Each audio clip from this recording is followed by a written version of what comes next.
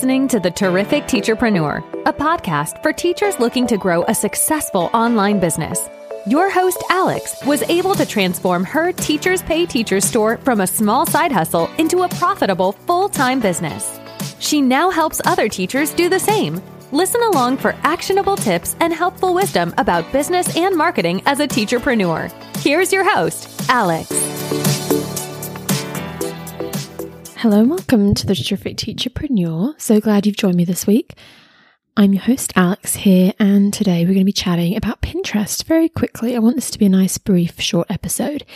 If you know me, you know that I do like Pinterest. It's kind of one of my marketing platforms that I love.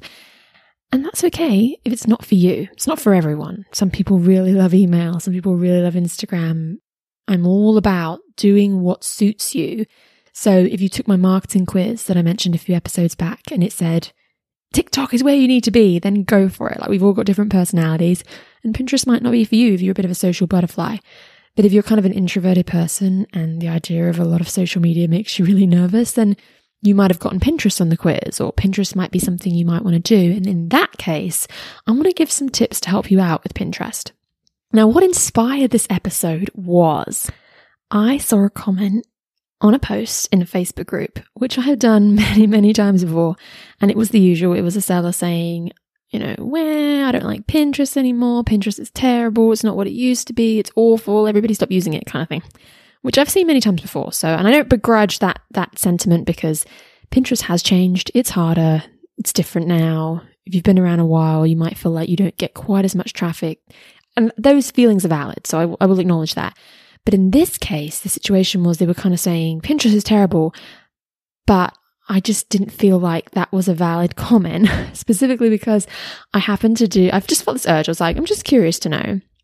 I didn't say anything to them. I went to Pinterest and I just typed in their TPT store name because I just happened to know their real name and what their store name was. I just thought, I'm just really curious to see how their Pinterest is going because people often say they hate Pinterest. I'm like, but are they really doing the right things? I don't know. I just had this kind of gut feeling. And I was right. I wasn't even on their profile for like 30 seconds, maybe a minute. And I could already see a massive amount of red flags of things that were really concerning. And I didn't say anything on the Facebook group post, but I did have a bit of an urge. I was thinking of replying and saying, yes, Pinterest probably isn't working for you, but there's a few things you're doing wrong. And if you were doing the right things, I think your Pinterest would turn around a little bit. I didn't say that, I really didn't want to get into some kind of heated discussion on a Facebook group, but it was an interesting takeaway for me. And I shared it with my Terrific Pinning members because I said to them, to my course members, I said, you really want to take what you read on Facebook groups with a grain of salt because people will often vent their frustrations, but you don't really know the full story. And in this case, the full story was, they were still pinning like it's 2019. They weren't doing best practices. Their Pinterest account was obviously suffering because of that, but they were going around telling everyone to quit Pinterest, which I don't think is really fair. So I got very passionate about it. But anyway, I wanted to share some of those red flags with you, some of those mistakes that you might be making on your Pinterest account quite innocently that could be rectified. So let's have a little look. So these are the things that are like very surface level things that I can see just when I look at someone's profile.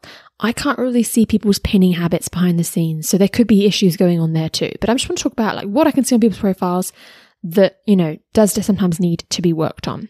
So first up, in the case of this person and many sellers, the first mistake that you could be making is not diversifying your content. And what I mean is just making picture static pins, like not trying out things like video pins, but mainly not even considering trying out things like idea pins. Now, Pinterest has come out and said that they've got these different types of content. This is what they want. You kind of have to play ball. And if you try to stick to the old way of doing things and you refuse to try the new types of content, and then you wonder why your account is struggling, well, that could be one of those things. So something to consider.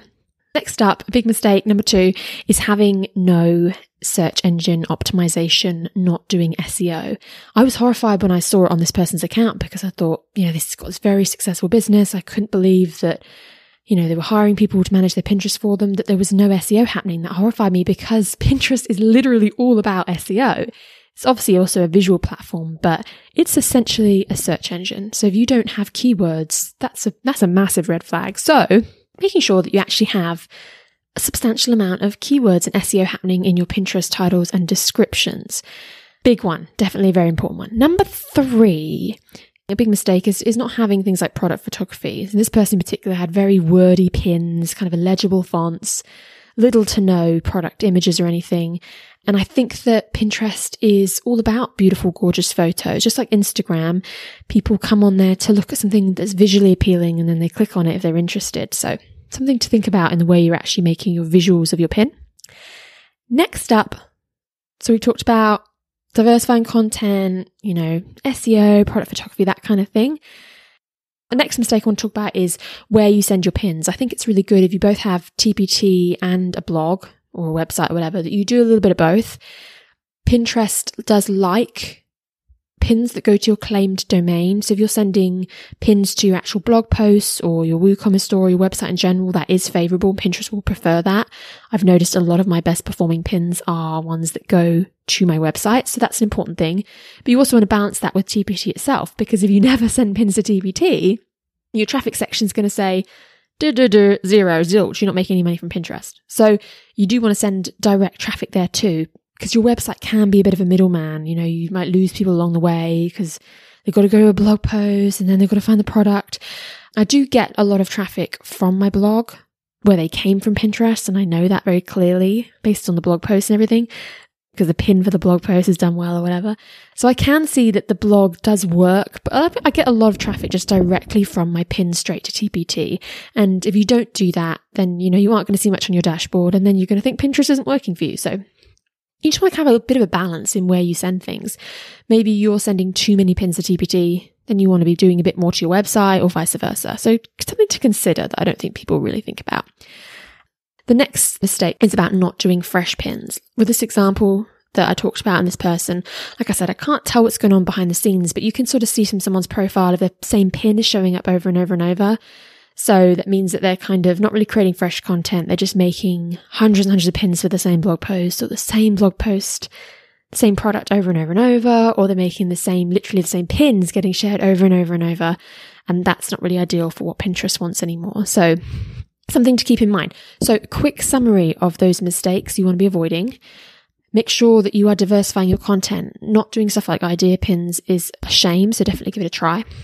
Make sure that you have SEO. You're really focusing on search engine optimization. That would be a big red flag if you aren't doing that. Next up, make sure that you are doing stuff like product photography and making sure the visuals of your pin are really on point. Also consider where you send your pins, a little bit of a mixture. Don't try to do too much of one and not the other. And finally, also make sure that you're prioritizing fresh pins and fresh content. And the opposite of all of these things would be just making picture pins, not having keywords, not using product photos, pinning the same pin over and over and over, sending it all to one place, that kind of thing, not doing fresh pins and stuff. And that would be very much what we did a couple of years ago, but that doesn't work anymore. So I guess you've got to ask yourself, am I doing the things that Pinterest wanted 3 years ago? If so, then you can't be disappointed or shocked that Pinterest isn't working for you. So try and keep up the best you can with Pinterest's best practices for 2022. I do have a course called Terrific Pinning specifically for Pinterest. I'll put a link in the show notes so you can check it out. It used to be open all the time. Now it kind of opens and closes and it has a wait list and everything, but I will put a link so that you can have a look and see if it interests you. But the reason I suggest that is because Pinterest really is very difficult and tricky sometimes, mostly because of all its changes, and trying to keep up with it's really difficult. So it's actually nice to have someone else do the work and tell you what's current and what's best practices and how to do things. And that's what I think is really great about the course and the Facebook group I have with it, is kind of take that burden off of you. But I'm going to wrap up this episode. I wanted to keep it nice and short and sweet. I hope you found it helpful to learn a little bit more about Pinterest and what not to do. And that little important message as well about not just trusting what you read in a comment on Facebook. You've got to try things for yourself before you disregard a whole platform, and, do things like take that marketing quiz. I'll put another link in the show notes to that if you haven't seen it already, but you should be choosing a marketing platform that truly suits you. I hope that you have a terrific day. Good luck with all your pinning. Thank you for listening to this episode of The Terrific Teacherpreneur. If you're enjoying the show, please feel free to rate, subscribe, and review on your preferred podcast listening platform. We really appreciate that effort. Come back for more actionable tips and helpful wisdom in the next episode with your host, Alex. Until then.